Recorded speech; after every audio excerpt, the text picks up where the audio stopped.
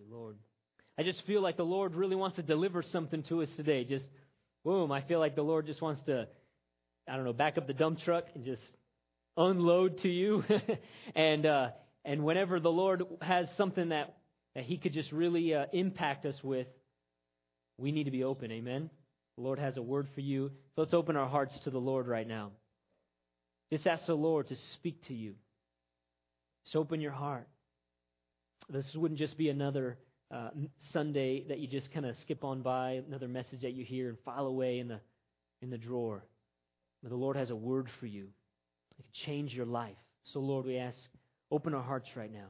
Lord, give us a hunger for your word.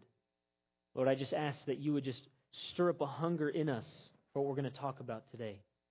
And we ask that you would pour out this truth, that you would really impact us with the reality of who you are, Lord. In Jesus' name. Thank you, Lord. All right. So Matthew chapter 5, Jesus says this in verse 8. Blessed are the pure in heart, for they will see God. Blessed are the pure in heart, for they will see God. For they will see God. Can we you guys have that up there? I want to talk to you this morning about the pleasures of God. We've been in a series called Winning the Battle for Purity. And we have been talking about how this isn't just about not losing. Right? We've talked about that. It's not just like we want to keep the other team from scoring. No, we've been talking about how to score, how to win. And we've talked about defensive strategies last week where we need to guard our eyes and ears. And we need to do things, serious things, to keep the enemy from scoring and from us losing. And a lot of that has to do with breaking off behaviors in our lives that are just causing us to get sucked into impurity and things like that. We've also talked about an offensive strategy. And even though we've got to stop the behaviors and do the defensive strategies, we've said that really the main effort that we need to put in is the offensive strategy of considering ourselves dead to sin and alive to God. That it's who we are in Christ, and it's believing who we are in Christ that is the offensive strategy that's going to cause us to move the ball, right? The metaphor, move the ball down the field, yard by yard, first down by first down, into the end zone. And so we've got to work the defensive strategies. We've got to work the offensive strategies. And we've also talked about the fact we've got to do this together. We've got to get into the light. We've got to help each other out. But today I want to talk to you about the pleasures of God. In fact, this week and next week, I want to talk to you about the end zone, right? About scoring. I want to give you a vision for the blessings of purity. See, too often we're focused on the problem that it causes. Too much focused on that it brings death. And let me tell you, it does bring death. Sexual sin is very destructive. And we've talked about that. And see, no matter what is going on, no matter what the sexual sin is, in fact, no matter what the sin is at all that's going on in our lives, there's always a lie that we believe, right? There's always a lie that this thing is going to bring life to me. This thing is going to satisfy me. This thing's going to heal me. This thing's going to bring the joy or the pleasure that I need. That's ultimately what we're after. I want to be happy. I just want to be happy. I want to enjoy life. Or there's so much turmoil in our life, we just want to medicate, right? Whether it be outward circumstances or some inward stuff, we just want to medicate, I'm just going to go and check out, eat this food. Or I'm going to go and check out and go to the bar. I'm going to check out and just look at this impure stuff on the internet. Whatever it is, we are looking for pleasure in this thing. And it's holding out a lie that this thing will bring life. It's holding out this offer. And of course, basically the message of the gospel is, no, that's lying. And the message of the gospel, the whole point of the Bible is, no, that's not what's going to bring life to you. That's not what's going to bring pleasure. That's not what's going to bring joy. And so we are often saying, no, it's death, right? It's like drinking a big old cold glass of ice cold poison. That's what it is. Smooth going down and death going in, That's ultimately what sin is doing. Hey, come on, man, it's going to be good. You want some of this? And yeah, the Bible says that sin is pleasurable for a time because that's its deception. It's like a really hungry animal. Meat. Go get the meat. Bam! Caught in the trap. Right? That's what you do. You get the trap. You want to catch an animal, you get a big old trap that's going to, put its leg in a vice, and you put something really yummy in there. Well, we all want the yummy. I'm hungry. I have some needs that need to be met here. Right? So the pleasure, it holds out the pleasure. The question is, you didn't see the death attached to that pleasure. You didn't realize that cold glass of ice liquid was poison. It's going to bring death to you. But here's the thing. I don't want to talk to us so much about that, death. I want to talk to us about life. I want to talk to us about the end zone, about scoring, about winning. I want to give you a vision, because the Bible says without vision, people perish. And so often, the only reason we're going into those things is because we bought into the lie. We think that thing is going to bring us pleasure, and it's not. But let me tell you, God created you for pleasure. He wants to satisfy the deepest needs in your heart. See, the gospel, the Bible, does not say, no, accept Jesus and be bored and be miserable. No. Wisdom stands over here and she says, come, I got all this good stuff for you. And folly stands over here and says, come, I've got all this good stuff for you. They both say the same thing. One's lying, right? And we have the truth. And too often, I think in Christianity, we haven't focused on the end zone, if you will. We haven't helped people to see, and here's what it is, what you're missing out on. See, I can talk to you about what your sin is doing to you, how it will destroy you emotionally. It will bring death to your relationships. I can talk to you about that, and let me tell you, that's important. You are bringing destruction to your life by engaging in these things. But it's worse than that. Because when you're in the death, what are you missing out on? Life. When you're engaging in empty, false pleasures, what are you missing out on? The true ones. See, that's what many of you don't realize. You're missing out. So next week, I want to talk to you about the end zone in marriage. I want to talk to you about God's plan for marriage. Lifelong, joyful, pleasure-filled marriage. It's going to get a little PG-13, so I thought I'd warn you this week. Don't worry, you guys all want to be here, right? It's going to be good stuff. Why? Because the only reason people don't wait is because they don't know what they're missing. Do you hear me? See, as long as you're in this impure relationship, you don't get to have the pure one. Right? If you sell out over here, you didn't buy in over here. And I want to convince you to buy in. I want to give you a vision. And I'm not just talking about those of you who are single or haven't messed up. No. Because of the redemption of Jesus Christ, His grace is always sufficient. You could be married 20 years, and I'm going to tell you, it's good. Let me tell you what God has for your marriage. So for you singles, for you married, next week. But this week, I want to talk to you about the even greater reward, the greater end zone, the greater vision, the thing that really even marriage is pointing us to, and that is the pleasures of God. And I'm going to tell you right now that the pleasures of God, it is the greatest defensive strategy.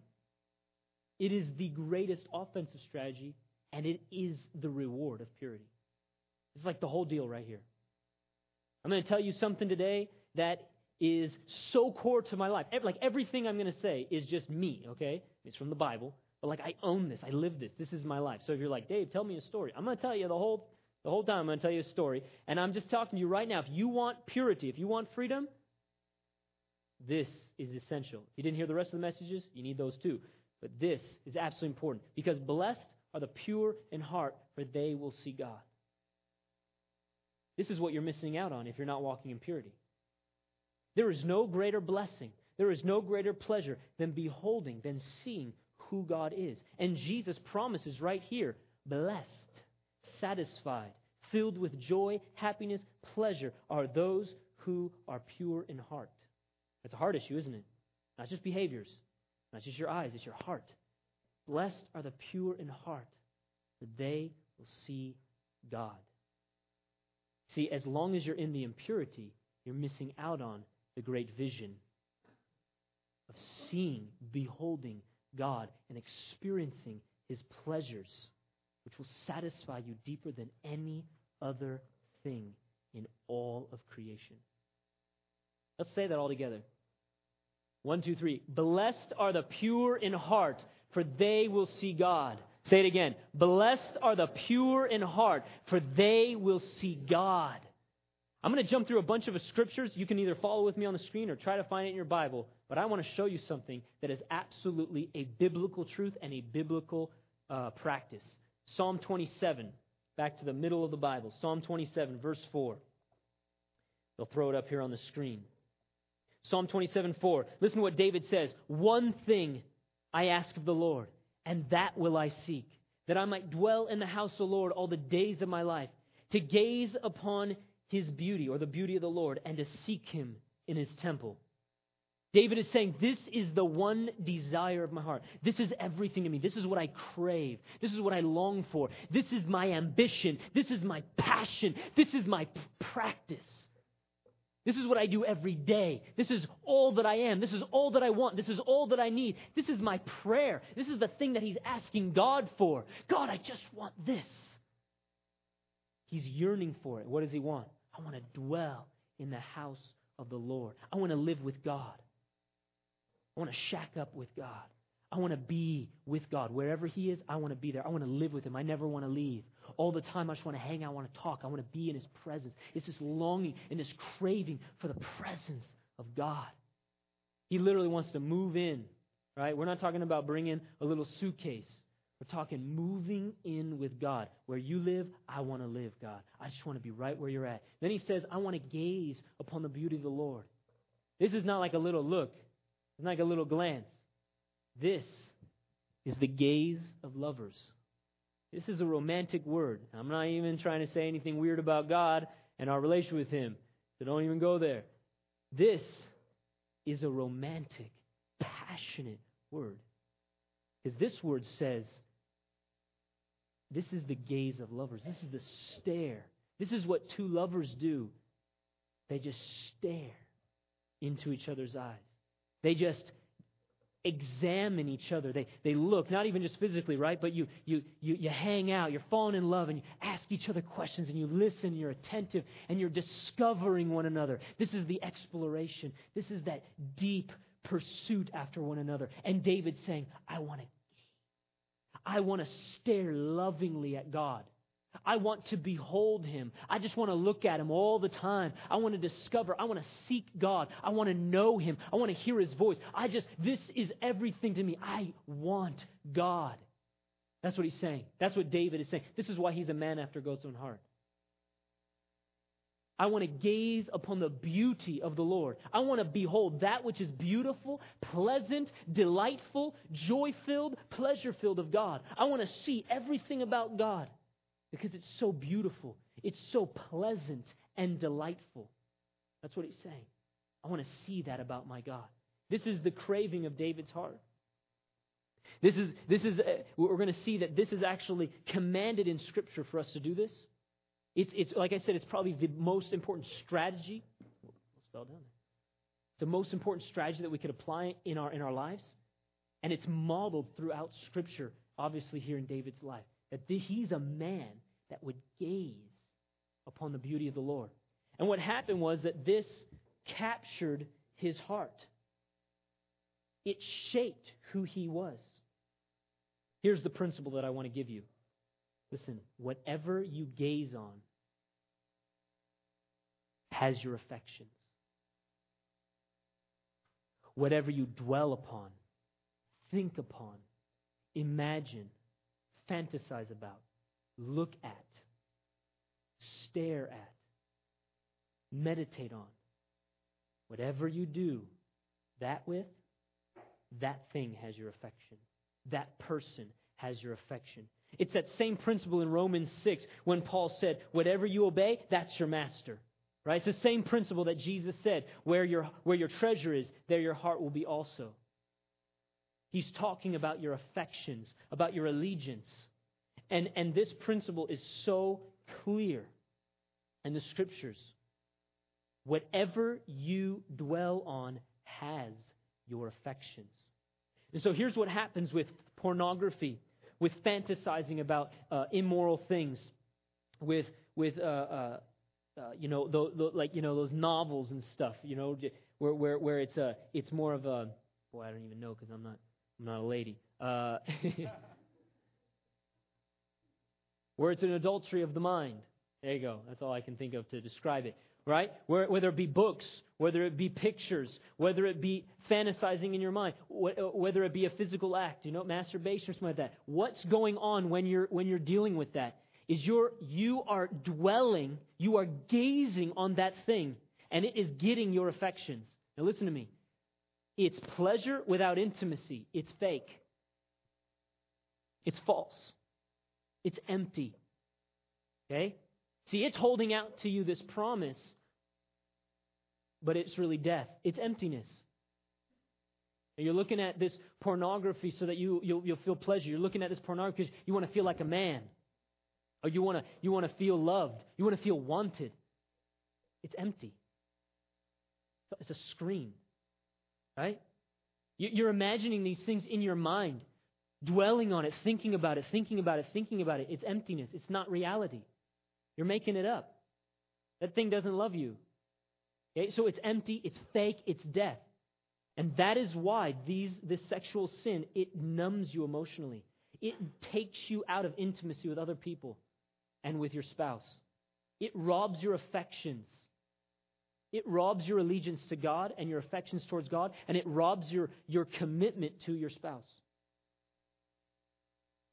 And see, that is why as people will fantasize upon these things, that it will deaden them to the realities of who God is. And it will deaden them to true pleasures of intimacy with others, specifically your spouse, or God. That is why it's one of the reasons why it's so destructive. It's a fake thing, but what you're doing is you're meditating on that thing. And so it's shaping, right? Your emotions follow your thoughts. So if you're thinking on a certain thing, whatever that thing you're thinking on will condition your emotions. So if you're thinking on something that is death-filled or false or fake or empty, then that's how it's going to affect your emotions. That's exactly what happens to your emotions.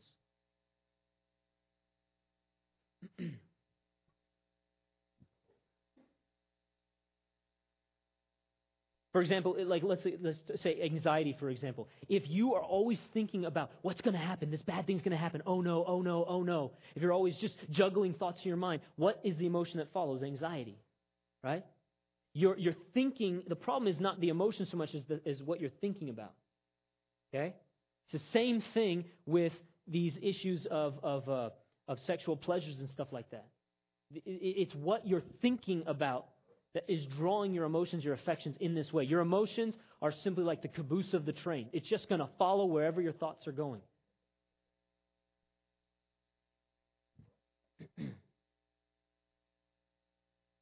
Even the fact that our culture floods us with so much media and so many images, not to say that they're all necessarily impure or wrong, but it actually shapes the way we think. Remember, your brain is simply a processor of input. It doesn't know what right and wrong is. And so just simply flooding your mind with media and TV and movies all the time.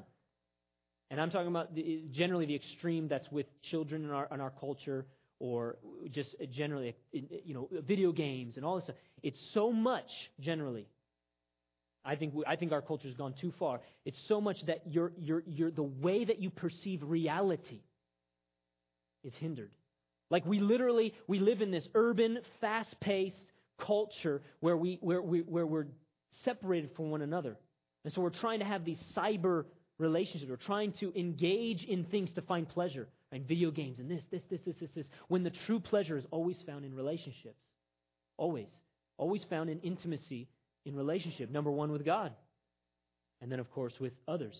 And so all of this media, just even in general, warps the way we view reality. It's flooding our minds with fantasy rather than reality.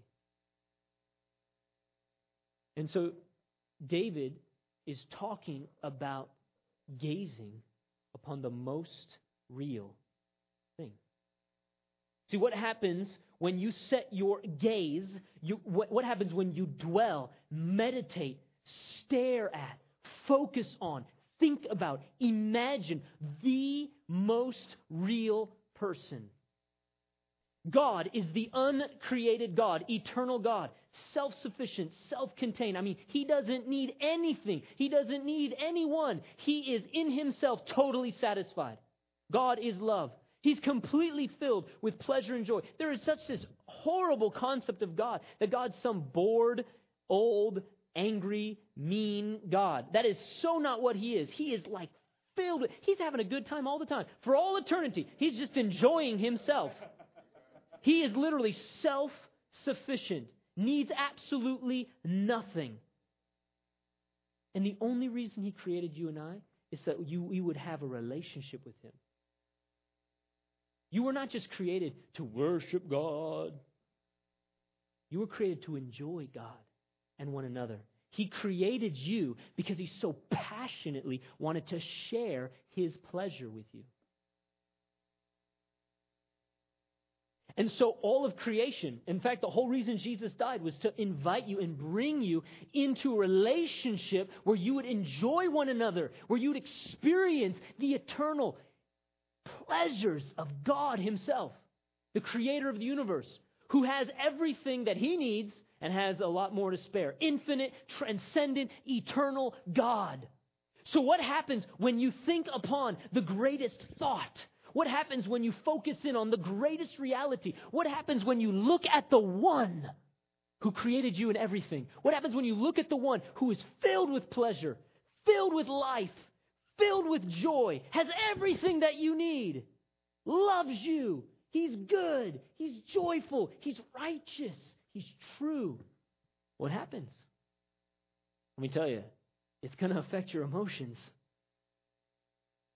It will affect your emotions, because whatever you gaze on, that's what has your affections. Psalm 16. Turn to Psalm 16.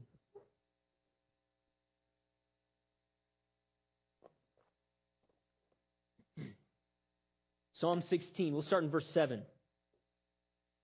David says this, I will praise the Lord who counsels me. Even at night my heart instructs me. I have set the Lord always before me, because He is at my right hand, I will not be shaken. Therefore my heart is glad, and my tongue rejoices. My body also will rest secure, because you will not abandon me to the grave, nor will you let your Holy One see decay. You have made known to me the path of life. You will fill me with joy in your presence, with eternal pleasures at your right hand.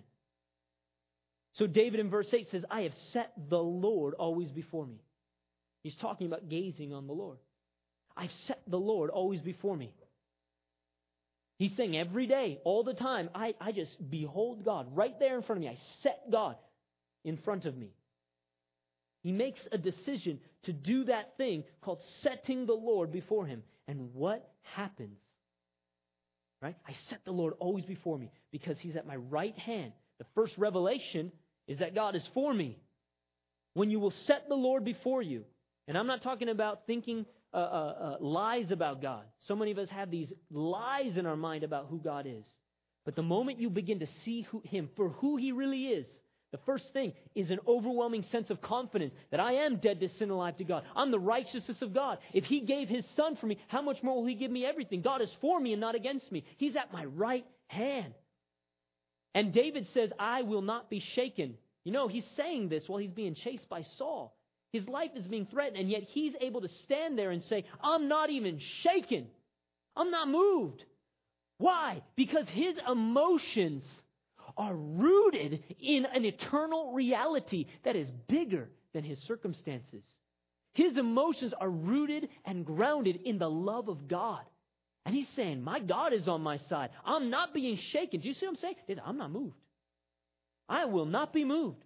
I will not be shaken. There's no fear here, no anxiety here, no insecurity. No, I am not shaken. Why? Because he set the Lord always before him. What happens in verse 7? It says that I receive counsel. This is where we get wisdom from God, by going up into His presence and beholding the Lord. And then He releases wisdom into our hearts. What else does he say? My heart is glad. Oh, yeah, I'm just happy. Just feel good. Just feel good inside. Just feel joy. I'm glad. My tongue rejoices. I mean, it just bubbles over. Out of the abundance of the heart, the mouth speaks, right? Whoa, just running over like a river out of his mouth. Praise the Lord. I'm just a happy guy. I'm loving you. Thank you, Jesus. Thank you. I can't even help it. I got to praise him. That's what he's saying. I got to praise him. My body will rest secure. Peace, literally in his physical body. And his flesh. His body just at peace, at rest, able to sleep. There's a storm raging outside of his life, on the outside. And inside, he's like, I'm going to go take a nap, guys. Let me tell you something. Listen to me.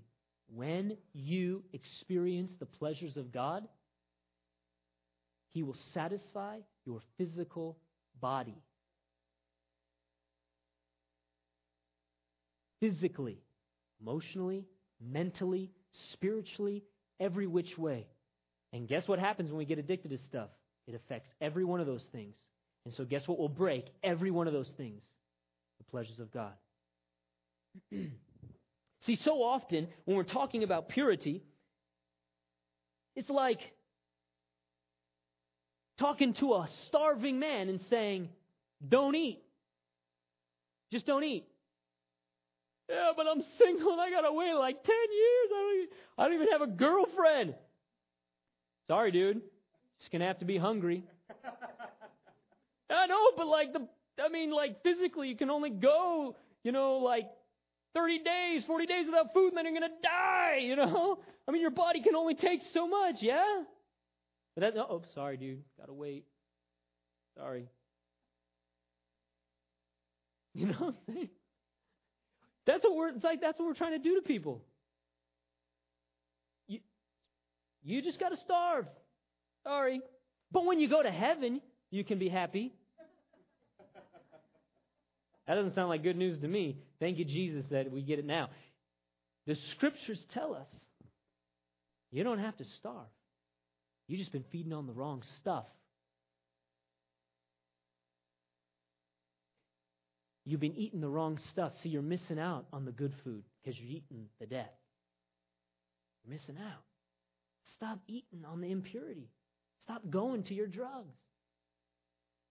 Get out of that impure relationship and start seeking the Lord. Start trusting Him with your finances instead of the credit card, and you will experience this kind of thing. This is what happens when the presence of God comes. How do you encounter the presence of God? When you lock on your mind and your affections onto the reality of who He is. Joy, peace, security, confidence. And what did the last verse say? Fullness of joy in your presence and eternal pleasures at your right hand. You're like, I know some of you are thinking, the pleasures of God, is he going to preach heresy today? It's right there in the Word of God. I'm not just saying it's a promise. I'm talking to those of you who want to be pure. You need it. Don't leave home without it. You can't fight without this. You need the pleasures of God. Because why? You have a need that needs to be met. God has never asked you not to have that need met. Sin is simply trying to have a genuine need met in a wrong way that brings destruction. You're not looking to Him, you're looking to something else. The Lord wants to be your provider. The Lord wants to satisfy you. The Lord wants to strengthen you. That's what the message of the Word of God is. Just come to me. That's what God, all the time, Dad just going, come to me. Come to me. Oh, why do they keep going to idols? Oh, why do they keep going to other gods? Why? Why do they reject me?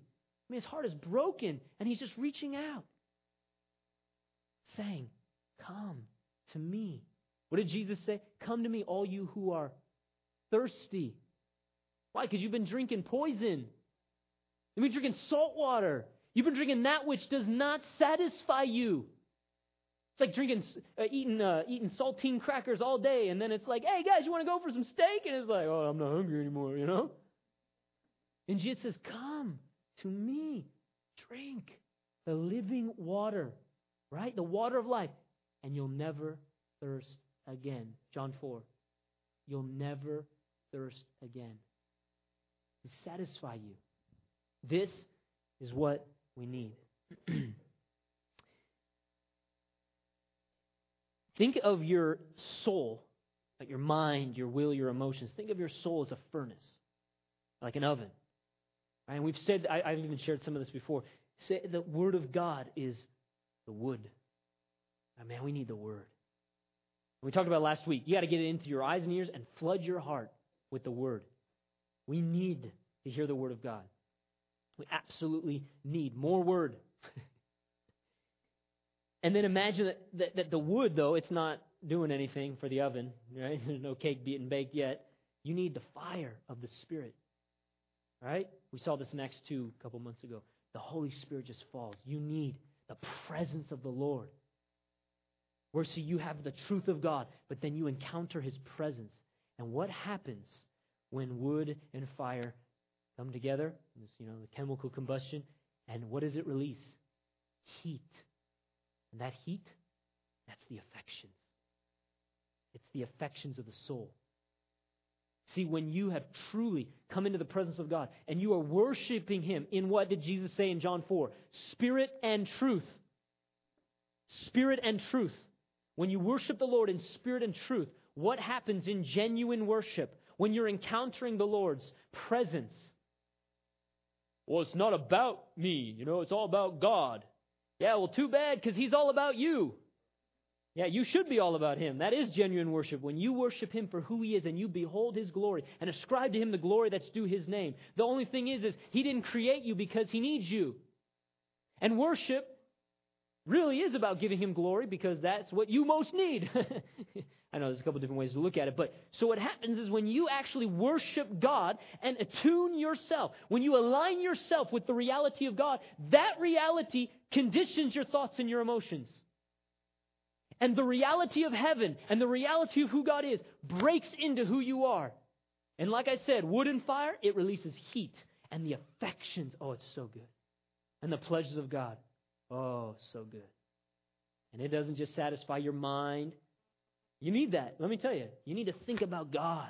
And let your intellectual mind be satisfied by thinking about God. Not by empty academic questioning, Can God lift a rock that He cannot, or make a rock that He cannot lift? It's like, okay, that's not going to cause affection. That's silliness, right?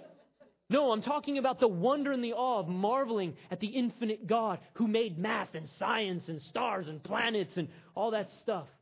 Yeah, your mind needs to be satisfied. And your emotions need to be satisfied. And your physical body needs to be satisfied. What does Romans 15 say? The kingdom of God is righteousness, joy, and peace in the Holy Spirit. What's the fruit of the Spirit? Love, joy, peace, patience, right? Kindness, goodness, gentleness, faithfulness, self-control. Joy and peace seems to come up a lot. When the Holy Spirit comes, what does He release? Emotional health, wholeness into our lives. Paul actually commands us in Colossians 3. If you want to turn there, they'll throw up the scripture on the screen. Colossians 3. Paul actually tells us that this is the strategy for freedom. The same Paul who wrote Romans 6 and gave us our offensive strategy, the same Paul tells us that we've got to do this. Colossians chapter 3 says, "Since then you have been raised with Christ, set your hearts on things above, where Christ is seated at the right hand of God. Set your minds on things above, not on earthly things, for you died and your life is now hidden with Christ in God." So we learned this a couple weeks ago. You are dead to sin and alive to God. You are the righteousness of God in Christ Jesus. And you need to consider yourself that way. You are not a sinner anymore. You are not bound to that sin. You are a new creation. That reality is what Paul's talking about here. Hey, since you've been raised, you don't live anymore. Your life is hidden with Christ in God. You're literally seated in the heavenly realms. So your reality is no longer just temporal, no longer what you're struggling with down here. I love it because the next verse in Colossians 3, he says, "Now put to death your members which are on the earth." I think that's hilarious, right? You're seated with Christ. Your life's hidden with Christ in God. And so put to death those members that are still on the earth. He's saying that there's a reality, a spiritual reality, that you are in Christ, seated in the heavenly realms, the kingdom of God is now your reality. And we're supposed to live according to that reality. And allow that reality, that kingdom to shape the way we think, the way we live, the way we act, the way we feel. And so he says, so put to death those members that are still on the earth. He's like, aren't I still on the earth? I mean, it's just really funny the way he says it, I think. Why? Because he is totally absorbed in a different reality than us, right? He's walking by faith. And so often we are totally focused on our failures and our circumstances and all this stuff. And Paul's saying, no, set your heart on things above. Set your mind on things above. Isn't that what we've just been talking about? Totally pointing our being upward towards God and saying, Lord, all my mind, all my thoughts, all my desires, all my affections, I point them on you. Here's what I'm going to challenge you to do, very practically, is to use your God-given imagination to behold the glory of God as He has revealed Himself in Scripture. All over the Scripture, you have a revelation of who God is. He has revealed Himself. He's not hiding from us because He doesn't want us to find Him. You know, it's only glimpses of His glory here and there, but it's all over the Scripture. Sometimes it's just statements of His attributes, like in Exodus 34. He's gracious and compassionate, slow to anger, rich in love and faithfulness. I just meditate and I dwell on that reality with words. I speak it. I meditate. I think about it. But also there are pictures in the Bible. And many of us are visual. Many of us have been trapped by words that are describing things that aren't right. Many of us have been captured by pictures, and those pictures, those fantasies, those false realities have shaped our affections. And the Lord literally wants you to take your imagination, your God-given imagination, which you have been using as a weapon for sin, and He wants you to use it as a weapon for righteousness. He wants to sanctify, consecrate your mind, your imagination, and use it to think about the most glorious, beautiful thing. And if you will use your imagination to behold that reality, He will release the pleasures of God in you and satisfy you to the deepest part of your being. Colossians, the context, he actually says, the verse before this, he says that human rules and standards, talking about religion and legalism, have no value or no power to break the indulgences of the flesh. All the do's and the don'ts, all the rules and regulations have no power. There's no motivation in it. There's no strength in it to stop sin. And then he says this. Why? Because this is your strategy. This has power in it. The pleasures of God literally is the power of God to give. It's the greatest thing that will guard your heart against temptation. When you are flooded and gorged on the pleasures of God, you don't even want the other stuff. Right? Hey, you want this poison? Right? You want some garbage? You're talking about I got steak, Yeah, I got steak 3 meals a day. Why do I want to go out to the garbage can again? Why do I want to do that? I got this. See, it's that heavenly reality that when you are filled with these pleasures, it breaks the hold that sin even has on you. It breaks even the temptation. You're like, yeah, so what? The temptation, you go, come on over here. And you're like, not working, dude, not working. That's why Jesus could say, what did Jesus say? That Satan has nothing in me. You ever heard that? Nothing in me. He didn't have any hook in Jesus.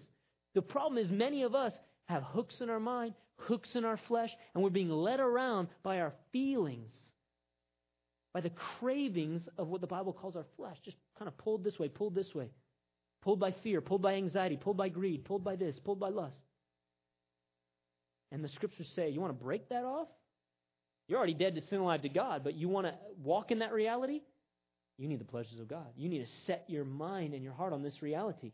Not only that, as later on in verse 10 or 11 of chapter 3, he says that the way that our new man, right, we're a new creation, the way that our new man is renewed, more and more and more become like Jesus, is by beholding the image of our Creator. 2 Corinthians 3 says the same thing, that we all with unveiled faces, behold or reflect. I think the context points more towards behold and then reflect, but that we behold as in a mirror the glory of the Lord. And then that beholding transforms us. We become like Jesus by beholding Jesus. You become like the person or the thing you most focus on. And so literally, this thing called the pleasures of God, this is how you become like Jesus. Isn't that great about Christianity? It's supposed to be all about fun. Basically, you get to have lots of fun with Jesus, and then you become more and more like Him. That's easy. That's fun. The problem is it takes discipline because we have to throw off our old man. We've got to feed our spirit.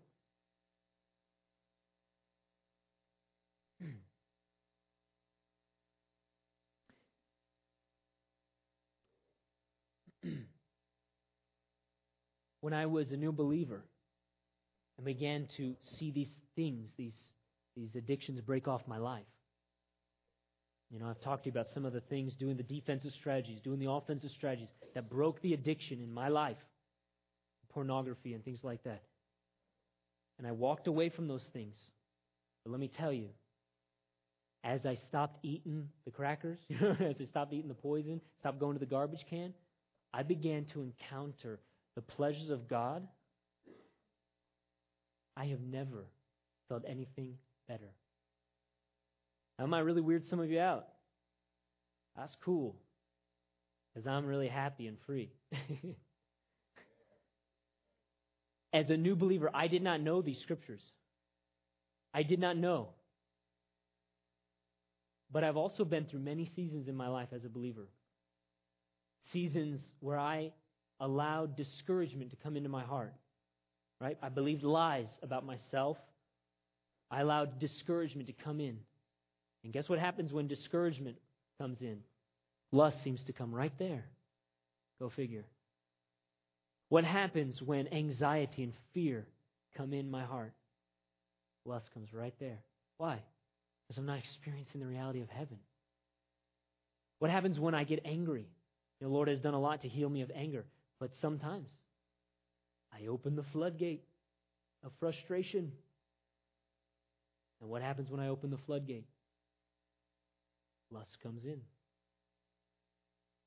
See, my greatest defensive strategy is not so much to guard against the temptations to lust. Honestly, they're not even very tempting as long, listen to me, as long as I'm filled with the pleasures of God.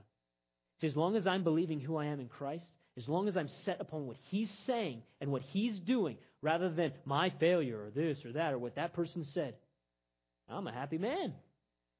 I'm walking by faith and not by sight. As long as I have as long as I'm postured that the Lord meets my needs and the Lord satisfies me, and I'm not getting all mad and uptight because somebody didn't do this and somebody didn't do that, or my wife didn't meet my need. Jesus is my everything. When I live in that reality, not only am I satisfied and much more guarded against temptation, not saying I don't have to do all the other defensive strategies we've talked about last week. Not only am I much more satisfied and not tempted, but I can give. I can serve. And I can give and I can love with a confidence because I'm like David. I'm at rest. I'm rooted and grounded. My emotional infrastructure is strong. Ephesians 5 talks about our emotions being our inner man being strengthened with the might of God. Literally an infrastructure on the inside, so that when the temptation pushes on you, it's physics, right? Right? If you're going to withstand the pressure of something pushing on you, you're going to have strength on the inside. Amen? Well, how do you get that? The glory of the Lord, the pleasures of God. And so you gorge your heart on the pleasures of God, and you create this infrastructure on the inside, so that no matter how stressful the situation is, no matter how tempting it is, from the outside, the pressure is just pushing on you. I'm confident in the Lord, satisfied in the Lord, because I have a structure on the inside to sustain me. I have a reservoir to draw from in the midst of drought. I have a strong infrastructure in the midst of an earthquake. Now, what happens when those temptations, those trials come? Wherever there's buckling or wherever I crumble, that exposes the weakness. And that's why we need the trials to test us. And even Proverbs says, if a man falls under, I can't remember, but basically, if a man falls under pressure or something like that, how much is his strength, basically? And I've always meditated on that verse because in Proverbs it's basically saying, if you crumble under stress or you crumble under some temptation, that exposes your weakness. And so I've always taken that as, okay, God, we need to work on that area. We need to work on that area, right? Right? When you squeeze the tube of toothpaste, the toothpaste comes out. That's what's telling you it's in your heart. That's what's telling you it's in your life. And so the trials, the economic crisis and things like that, and your faith is freaking out, right? Your fear's going up and your faith is going down. Well, it just tells you where you're weak. We need to gorge ourselves on the reality of who God is. A.W. Tozer tells us that it's only through long and loving meditation. See, we need more of the Word. You need to do OSL to flood your heart with the Word of God. But even those who have graduated from Operation Solid Lives, or you're level 1, you're level 2, whatever, you have to meditate on those realities. It's only through long and loving meditation. It's only when you do the work. Right? It is work. It's just really fun work. You got to do the work. You got to press in. You've got to do the meditating. You've got to dwell on the Word of God. Joshua chapter 1, meditate day and night. Because it's only then that you'll experience those pleasures and they'll fill you. It's not just a sermon. You can't have just a casual relationship with the Lord. We're married. We don't really need to hang out very much, right? Would that fly with your wife? I don't think so, man. Right? Yeah, you know I love you. No, only if you will give yourself to the Lord day and night to seek Him and to meditate on His Word. Only then will you see the fruit of this kind of thing. Why? Because we have so many lies in our brain. Because we have so much of this fantasy world in our brain.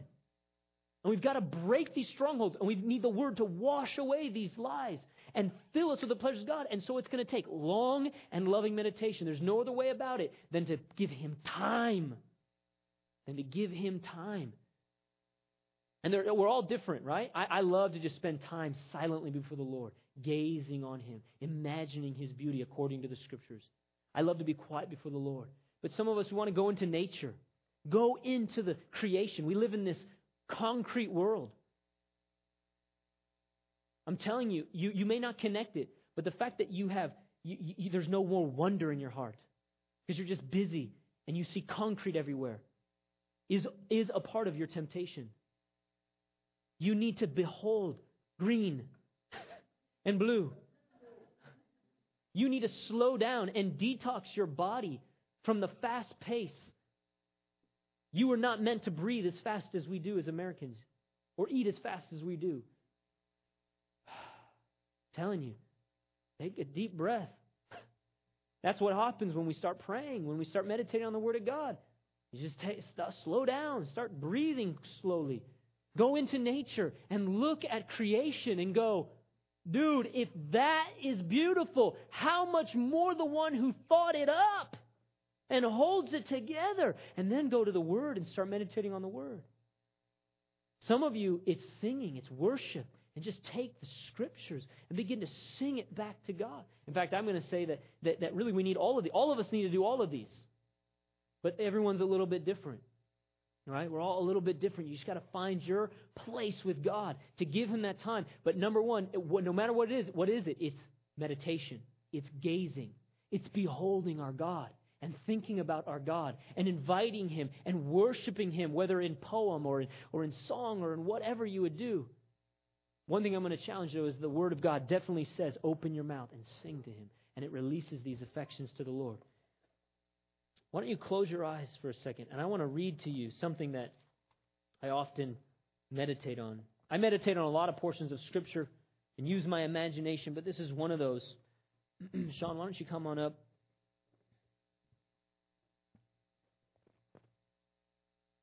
This is one of those things that I will dwell on and meditate on to satisfy literally my imagination. To satisfy me so that I'm not tempted to look at other things or other people other than my God and my wife. We'll talk about that one next week. And I gaze upon these things and I think about these things so that literally the pleasures of God are released and my physical body is satisfied. I can go through stressful times. I can go through dry times because I have the pleasures of God.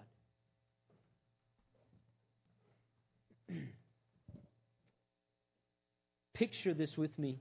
Use your imagination. Close your eyes and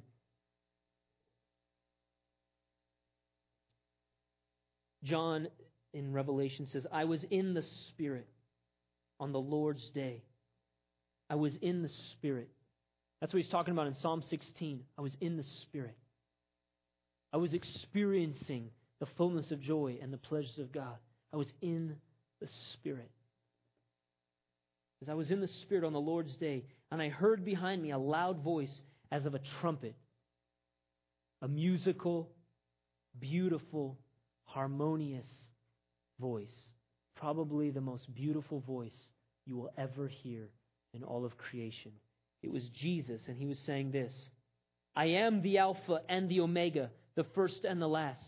And what you see, write in a book and send it to the 7 churches which are in Asia, to Ephesus, to Smyrna, to Pergamos, to Thyatira, to Sardis, to Philadelphia, and to Laodicea. Then I turned to see the voice that spoke with me. And having turned, I saw 7 golden lampstands. And in the midst of the 7 lampstands, one like the Son of Man, clothed with a garment down to the feet, and girded about the chest with a golden band.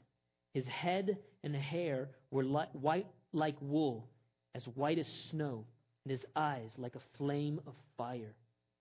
His feet were like fine brass, as if refined in a furnace, and his voice as the sound of mighty waters. He had in his right hand 7 stars. Out of his mouth went a sharp, 2-edged sword, and his countenance was like the sun shining in its strength. And when I saw him, I fell at his feet as dead.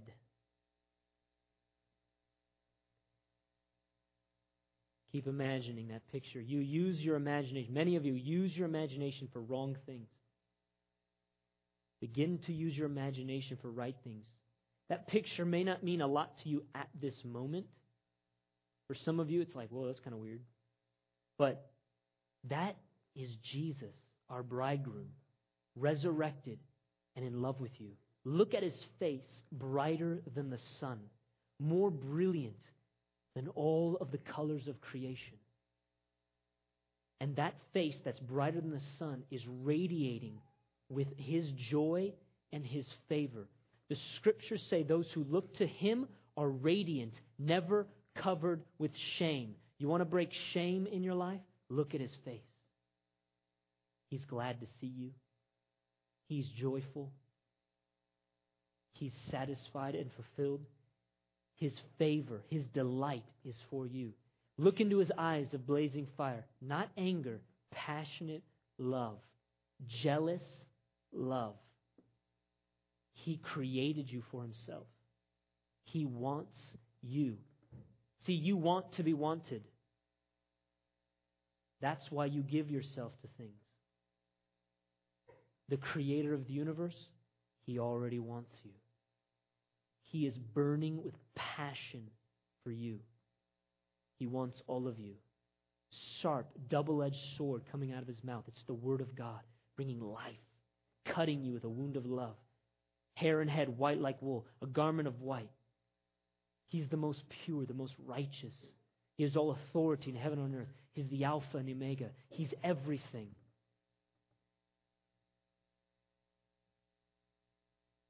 Just begin to picture the Lord. Begin to look into the eyes of Jesus. Look into his loving eyes. Look into the face of our King who died for us on a Roman cross and rose again. Father, I ask right now that you release a revelation of your heart right now. Lord, I ask you that you would help people to behold your beauty. Maybe it's with words. Maybe with pictures. But Lord, I just ask right now, break off the shame. Break off the shame that would cause us to avert our eyes from your beauty. or run away from your embrace. You are so much better, so much more loving than we know. And if we would just let you love us, we would be satisfied. Surrender to the Lord right now. Open your heart to Him. Just let Him embrace you. Let Him love you. Let Him enjoy you. Let Him fill you with His delight and His pleasure. Thank you, Lord.